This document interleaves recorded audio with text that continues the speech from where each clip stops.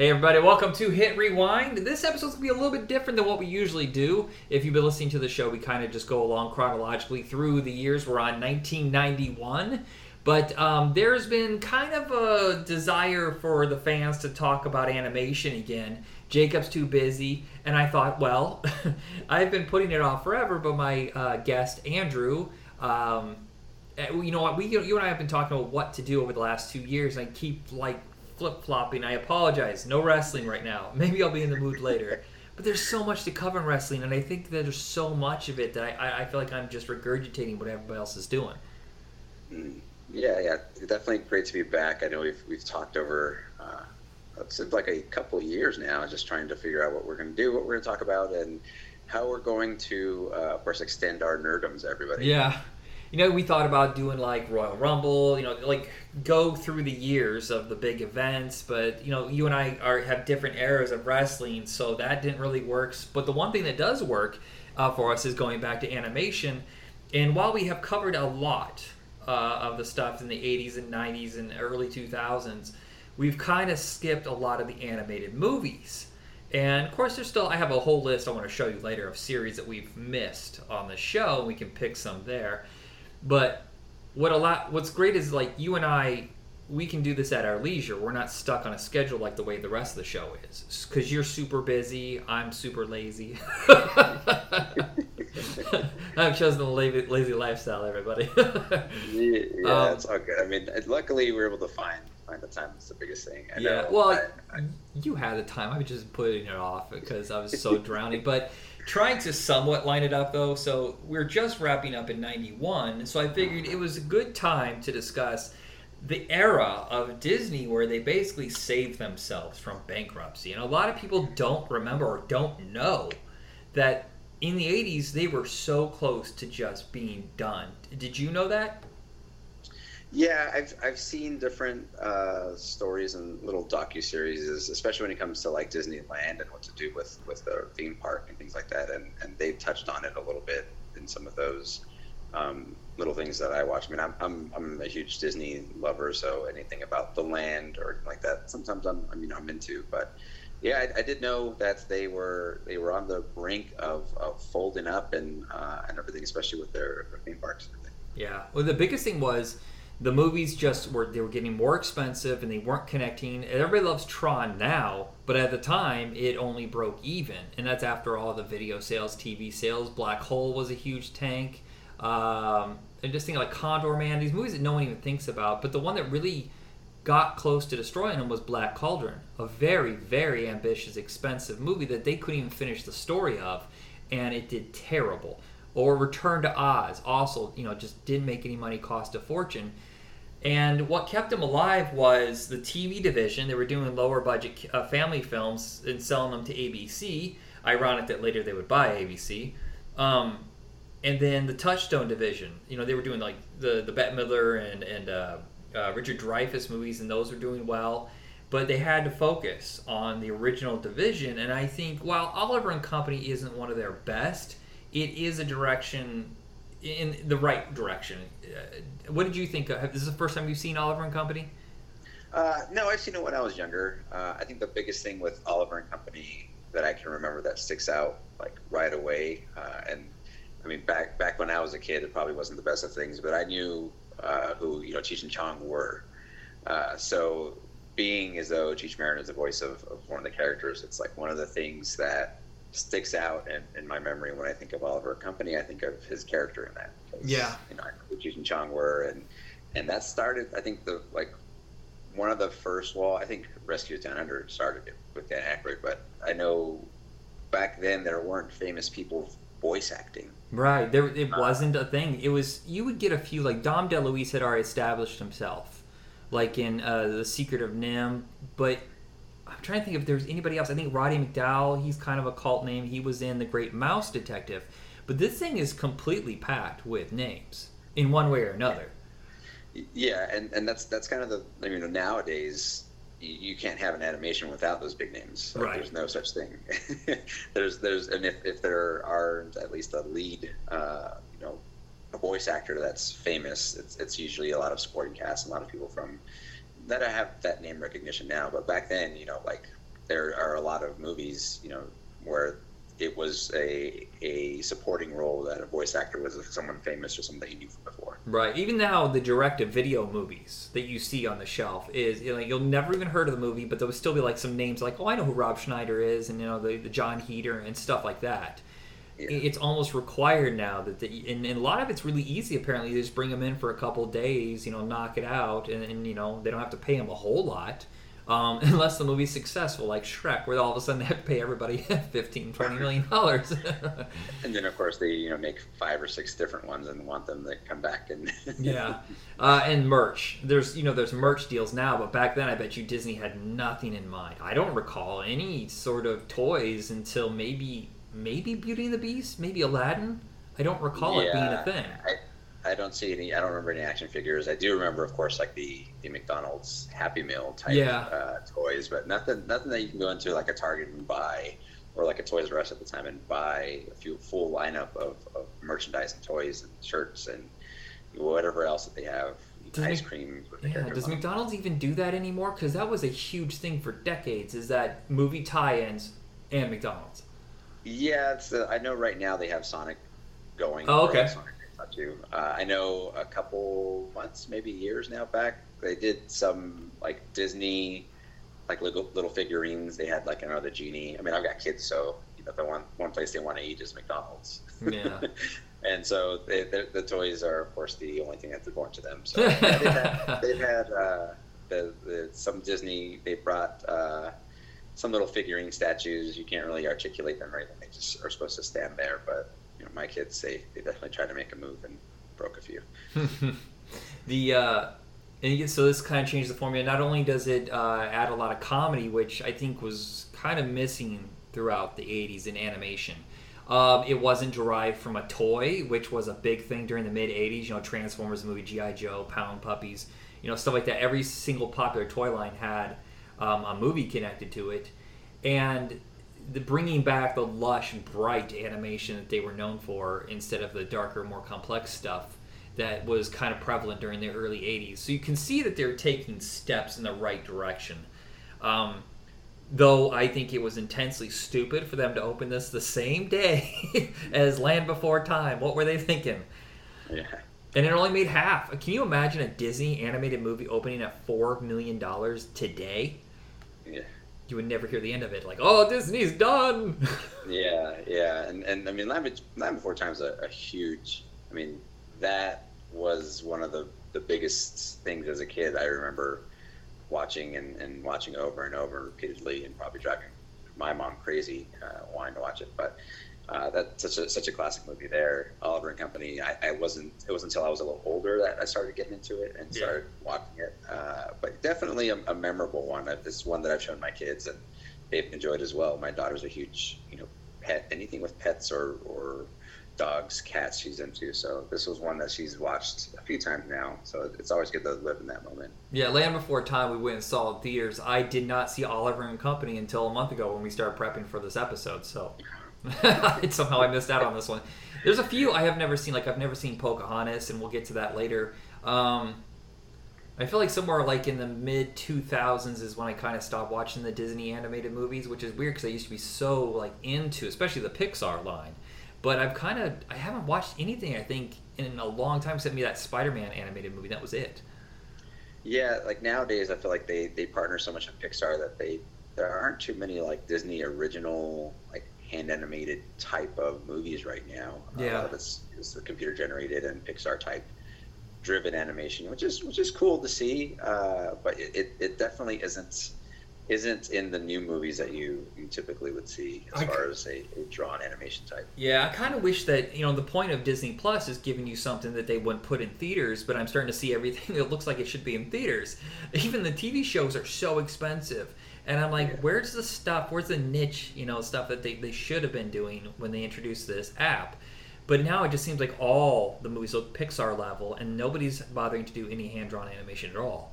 Yeah, and what maybe it's just time and resources, and maybe there just aren't right. And COVID, the pandemic slowed things down, especially for theatrical releases. Yeah, and well, especially like just the time it takes for you to draw an animation is cut down so much by something that's computer generated. Right. I don't know if they have to do. I don't know how it works. If they have to do frame by frame, or they have a program that will lead like one frame to like 10 frames later just by AI like adapting to how it's processed to save time. Yeah, and I mean, and you see some I mean, some companies just don't have that type of time. And this is completely going in a different direction. But even like the stop animation from Leica and things that they do, like those movies, there hasn't been anything out yet, and I'm sure that all of COVID and everything has stopped anything that they have been working on. But right. Well, the last one bombed pretty hard, and I think they signed an exclusive deal with Amazon. So I think they're just changing venues. Okay, but even those that type of stuff takes 3 years worth of shooting and changing and molding and all of that, which is one of my favorite types of movies to watch. Like the Coraline, Paranorman, I think it was Kubo type movies. Right. I think I told you this, is that the lady that lived below me when I lived in Hillsboro, Oregon, worked for Leica, and Leica wasn't that far away from where we lived. Oh, wow. That's awesome. I got to see, I think it was Box Trolls. They were doing very initial, like just drawings, concept drawings, or saw she was working on, but it took forever to actually come to the theaters. I can't remember now. Yeah. And that'd be a great one, because I've only ever seen like one of the Leica films, and I would love to do like a chunk of those. And like the Blue Sky. Now Blue Sky is gone. Disney bought them up, and they got Fox, and then they just abandoned the division. And there's tons of stuff in Blue Sky that's worth mentioning. A lot of these companies just disappear. Yeah, and like that's obviously hey, that's something we can talk about because I love those movies. And as weird as some of the themes are, like my kids love them as well. Yeah, Paranorman's about zombies, or a kid that can talk about Kubo is about kind of a sorcery type thing. Coraline's obviously about some dark stuff there, but I've loved Coraline because it tells the kids your parents are cool. There's always something worse out there than your parents. So. Right. For me, even though it's something that can be scary, it's a kind of cool overall message, and appreciate your parents because they ultimately want what's best for you. Yeah, and that's usually the way you can tell the difference between like lower level animation and higher quality is the plain and simple fact is that there's a point, there's a message, and I think that's what Disney does best now. And but I think back then they were so obsessed with like just regurgitating fantasies that we already knew, like it was a safe play. Little Mermaid is a safe play. It wasn't very expensive, but what they did was invest in characters that you would enjoy, like the way they did with Oliver and Company, but also like just huge, epic, memorable songs, which became the big driving point of the formula. I don't particularly care for Little Mermaid, but that's just me because it just doesn't go towards what I want. I kept expecting Aquaman to show up. It's like, set it! Darn it! Let's get some action. Yeah, well, and then even stories like Little Mermaid, Cinderella, Pinocchio, these aren't, Disney-owned stories. Everybody has a certain version of those types of fairy tales, and it's not original. Yeah. Really. They put the big production in them and make them look very, very appeasing to the eye, and everything. The songs especially are amazing. I can't go to Disneyland or California Adventure without having to ride the Little Mermaid. So my kids, those songs are ingrained in their heads. They've only seen the movie a handful of times. Yeah. I think what the problem is in the animation in this and Beauty and the Beast. I know this is sacrilege, but they're trying to present something 2D in 3D. Did you notice how like they would move the faces and they would try to do it in a 3D way, and I just don't think it worked. It almost looked. Do you remember those really shitty Legend of Zelda CD games from the early 90s? I believe I do.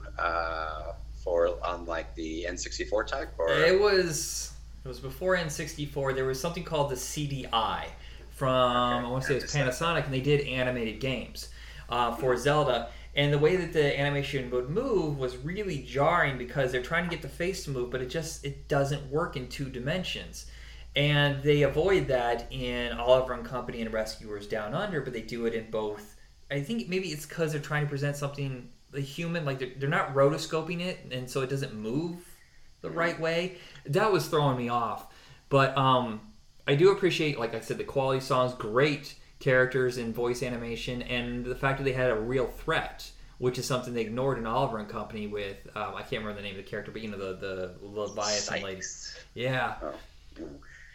Yeah, the biggest thing with, and you notice, like when you mentioned that, you notice like a Beauty and the Beast, there's a couple of the scenes where they're capturing the rose petals falling off, and kind of they're trying to move around that little platform that it's on, and it does look a little wonky when the camera pans in that sense. Yeah. With animation. But yeah, so I get what you're saying in that. The early 3D animation did help, I think, in Beauty and the Beast. Sorry, I'm trying to move something. I'm running out of power. My battery's on saver. I'm trying to get closer to the outlet. Oh, how professional am I? Oh, what a wonderful You've show. only been doing this for so long. It's okay. Well, I did. We thought we were going to do this earlier, and I forgot to. Good Lord, I can't get to the outlet. No! Oh, okay. Yeah, you can blame it on me. I said 12, and now we're sitting here at 2:30. I could remember to charge it. I'm just a doofus. Professionalism every day. Okay. What were we talking about? Oh, yeah, Little Mermaid. Go ahead. Was it me or was it you? I don't know. Who knows anymore? Let's move on. Rescuers Down Under, another first-time watch. I went to go watch the original because I hadn't seen it either. I enjoyed it quite a bit. I like the atmosphere. But you can see there's a huge leap in 13 years in the type of animation they were working with. I feel like there's hand-drawn, like literally hand-drawn with almost like, even coloring in the background in the original Rescuers. But you can see by the time that they're doing Down Under, they're changing how they shoot it. The camera angles, and they're panning along, and it's more three-dimensional, and it's a huge adventure movie. And I think this might be the most underrated Disney movie I've ever seen. This is so good. Yeah, and it's, even though it's almost such a different style and almost a completely different set of characters from the first one, it's still a very enjoyable movie to watch. And even the introductory of, I thought it was a boy, like a main character that gets kidnapped, and it's kind of all about the animals. But reading the description, it said it was a girl. Oh, this whole time I thought it was a boy too.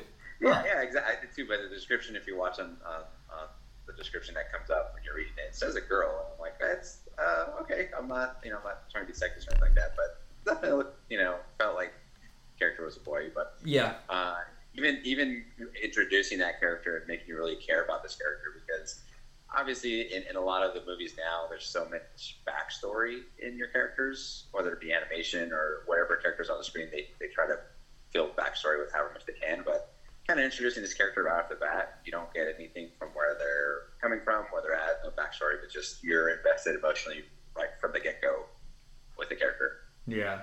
Well, and to give, you only have so much time in the old animated movies because the kids, they're still kind of short. They're never really over 2 hours, but back then you're talking like 72 minutes and then credits, because they believe kids didn't have the patience to sit through a longer movie, and also because animation was so expensive. It wasn't the box office juggernaut that it is today.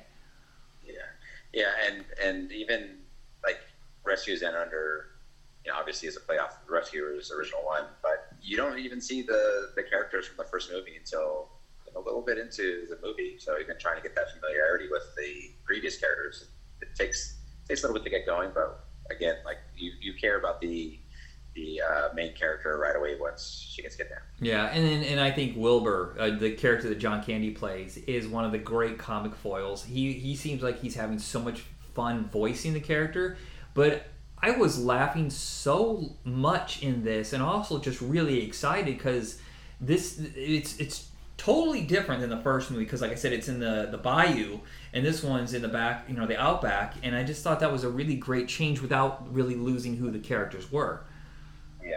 Yeah, definitely. And even just that celebrity type of name to be put into the voice cast, and that familiarity, like obviously once he starts talking, you know who he is. Yeah. So providing that kind of comic relief, and I found myself laughing as well. A lot of these jokes and a lot of things that are on these movies aren't just totally geared towards children, which Disney I think does a really good job of sneaking in, and they always have. a couple of the adult type of jokes that makes the parents laugh as well, which I can appreciate, especially watching a kids movie. But it's definitely an enjoyable surprise. I mean, obviously I read the credits and who was in it before, so I was expecting it, but it definitely is always a treat to hear that or to be able to laugh along with the kids. Yeah, and sadly, this one didn't do well. They really put some time, and the reason why it looks different, by the way, is it was the first movie to ever use computer, like digital coloring. That's why it's so much richer than the previous film. But this opened the same day as the biggest comedy of the 90s, Home Alone. Whoops. Oh, there you go.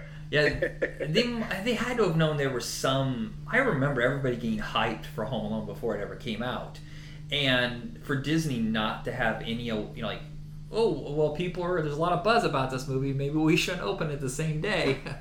That seems like they killed them, because I feel like the Rescuers could have done a couple more adventures.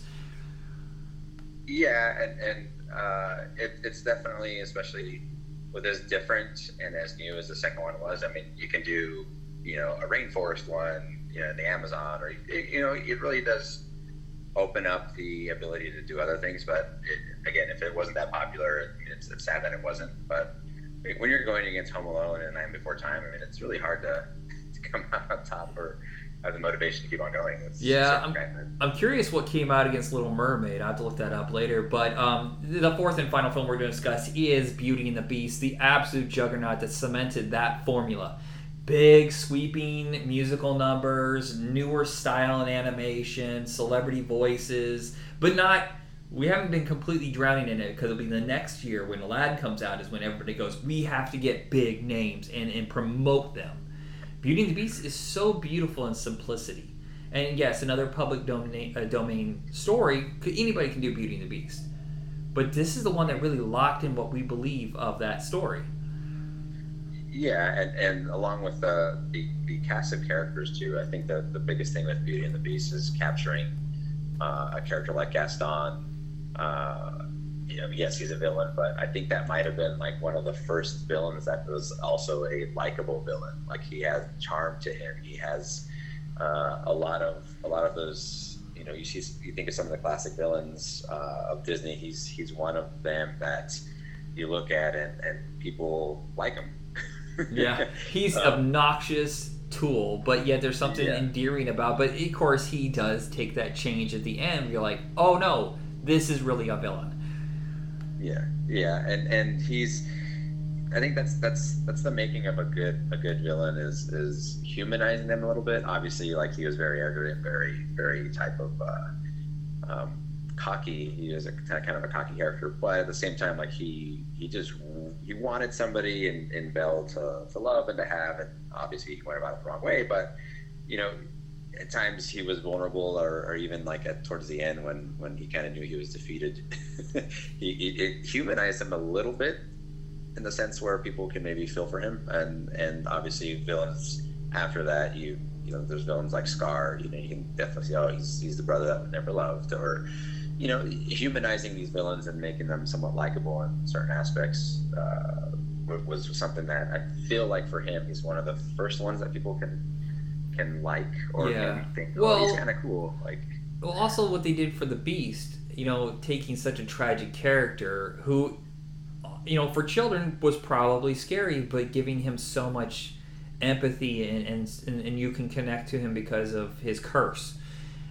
I think that was and the fact that Belle is not a generic, damsel in distress the whole time. She's got agency about her, and that she's focused on trying to help herself and help everybody around her, instead of like, woe is me, some prince come and save me.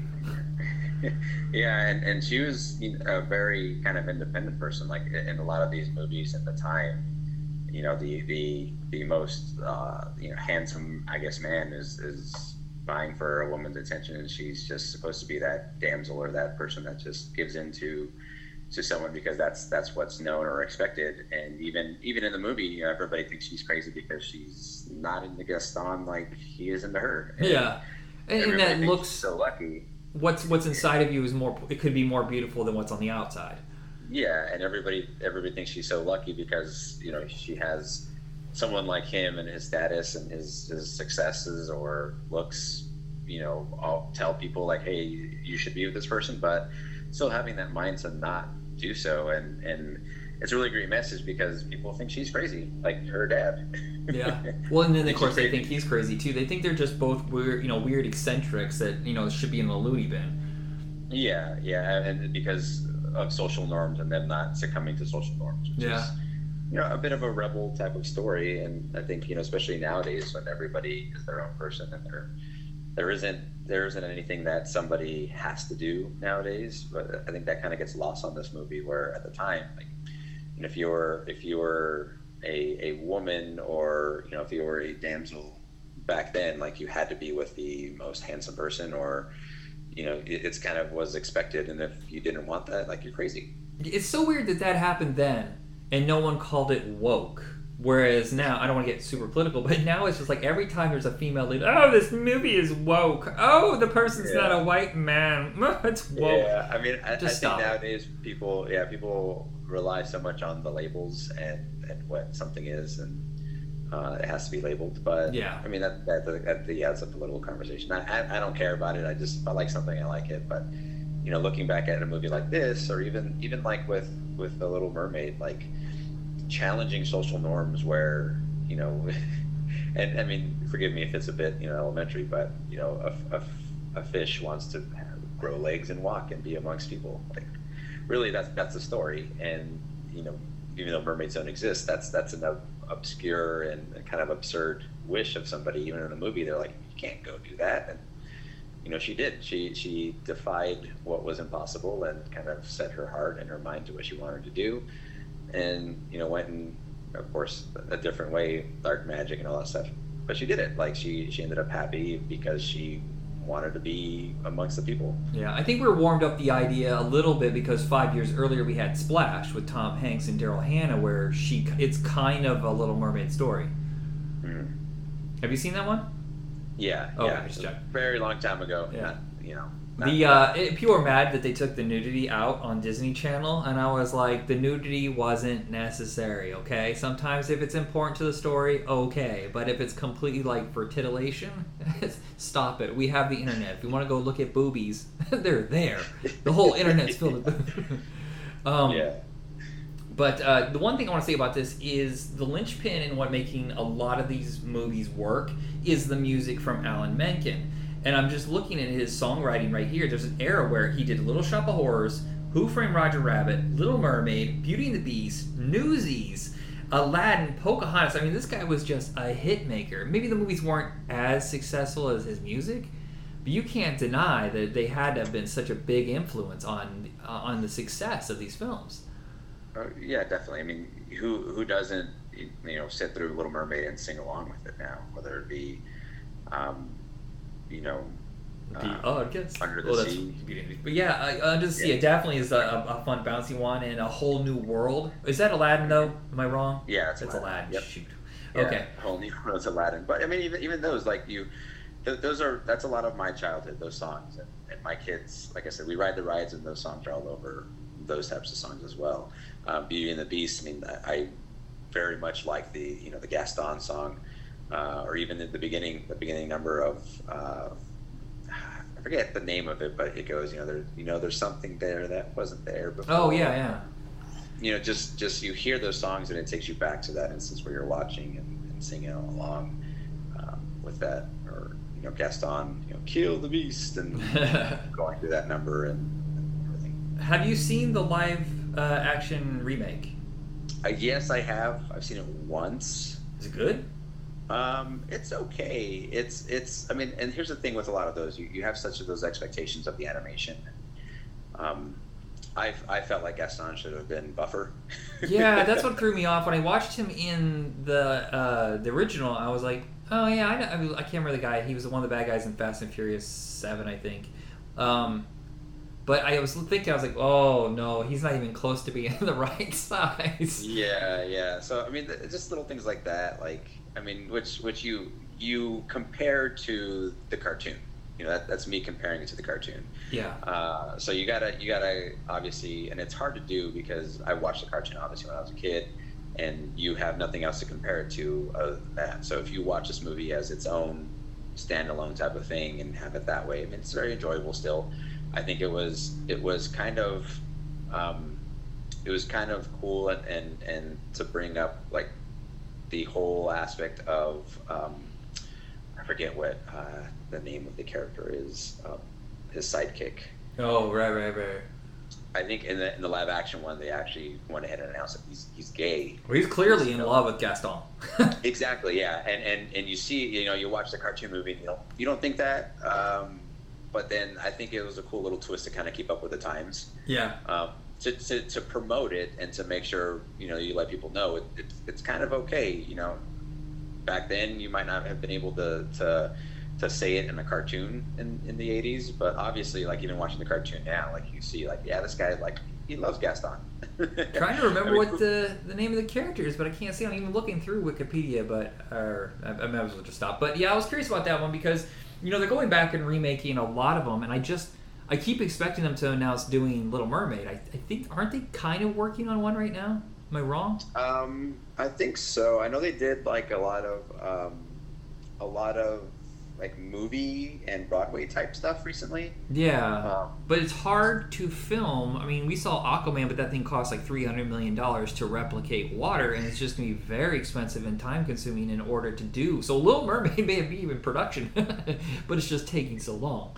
Yeah, and I mean, obviously they came out with Aladdin live action. They came out with this Beauty and the Beast live action, and doing a lot like that whole mold of doing things live action, kind of reintroducing everything for a new generation, which is cool. But it also has those steep expectations from the people paying, like the parents. Yeah.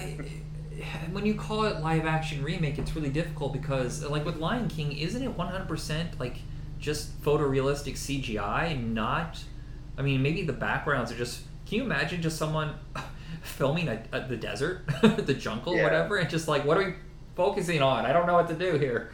Yeah, a lot of. I mean, it's a visual lion. Of course, they're talking and still having the actual dialogues and things like that. But that type of remake like that to bring realism to something like that is I think kind of what for a while there they were just churning those type of movies out and those types of things. I mean, The Lion King. I love the animation a lot more than the live action. It's just kind of the way it is. I know you have the stars in there, Seth Rogen and things like that, but it's really hard to not hear Pumbaa's voice and think back to the cartoon. Yeah. That's what I had with Jungle Book. I just kept going, I like this, but I feel like Christopher Walken is only being cast because he's a name. And the same. I mean, Bill Murray worked, but Christopher Walken, I was like, no, this doesn't work for me. But I mean, they're going to keep doing them. The one that I wish they would redo is one I mentioned earlier was Black Cauldron, because they never actually finished the story. They ran out of money, and so you only have an adaptation of half a book, and it wasn't even that big of a book. It's not like Dune, where you kind of get, it's like, wow, this movie's like 3 hours long. We're going to have to cut this somewhere, But with the Black Cauldron, it was just money reasons. But now with the streaming, they could literally just do two 90-minute movies and just piece them together. Yeah, and I know like certain like stories similar, like, I mean, the Black Crystal is so big in what it is, in the movie that was out was just a portion of the whole story. Yeah, so that's a creepy movie, by the way. That is unnerving. I watched it for the first time a couple years ago, and I go, I'm a Muppets guy, but I can't. Those vulture creatures make me kind of nauseous. Yeah, it's funny. Or even like the melting. I think when they die, they melt or like decay type of thing. But anyway, and the '80s was weird, man. There's some creepy stuff going on in kids' movies. Yeah, but even movies like that, where that movie. However long it is, I think 2 hours for being a kid's movie, it's just a portion of the story. Yeah. And back then, Jim Henson had such a huge idea of the story and where he wanted to go with it. And since then, obviously, they've made prequels and Netflix series of them, and I don't see why they can't do the same for Black Cauldron. Yeah, and So the next chunk of movies we're going to discuss is probably, starting with Aladdin. I think that's the next big one, and then moving on. I've never seen Pocahontas. We have Lion King, and is Hercules after that? No, it's Hunchback, right? Hunchback of Notre Dame. Yeah, those would be the next four. I was trying to look at some movies that weren't from the Disney because there were some competitors. But it's just too hard to find some. Like I've never seen We're Back, A Dinosaur's Tale. Have you ever seen that movie? Dinosaur's Tale. It sounds very familiar. It's John Goodman. It's a comedy from Spielberg, and he released it the same year as Jurassic Park, but it didn't make any money. There's a whole run of Universal Studios movies that nobody ever talks about. Everybody talks about the first two, American Tail and Land Before Time, but no one ever mentions like Five Goes West. We're Back, Balto. Balto had like 4 sequels, but no one ever talks about this movie, so I'm curious about them. I remember all those movies. I think Five Goes West is one of my favorites as a kid. Give them the crazy eye. Yeah, exactly. And I mean, obviously with the American Tail and introducing the character there, like being a little mouse, I mean, and being a shorter guy, I can relate.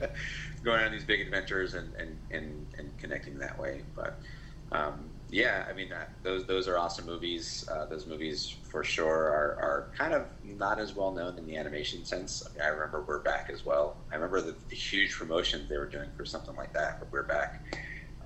As a kid and seen commercials of my own. Yeah, so many of them just like went by the wayside. Page Master, do you remember that one with Macaulay Culkin? There was, and then there was the failed Don Bluth comeback. He had made a whole bunch of generic lower budget movies like Pebble and the Penguin, and I think Princess and whatever. I can't remember, but I remember he did Anastasia and Titan AE, and everybody thought they were going to be huge, and they just didn't connect. And I think those are kind of forgotten as well.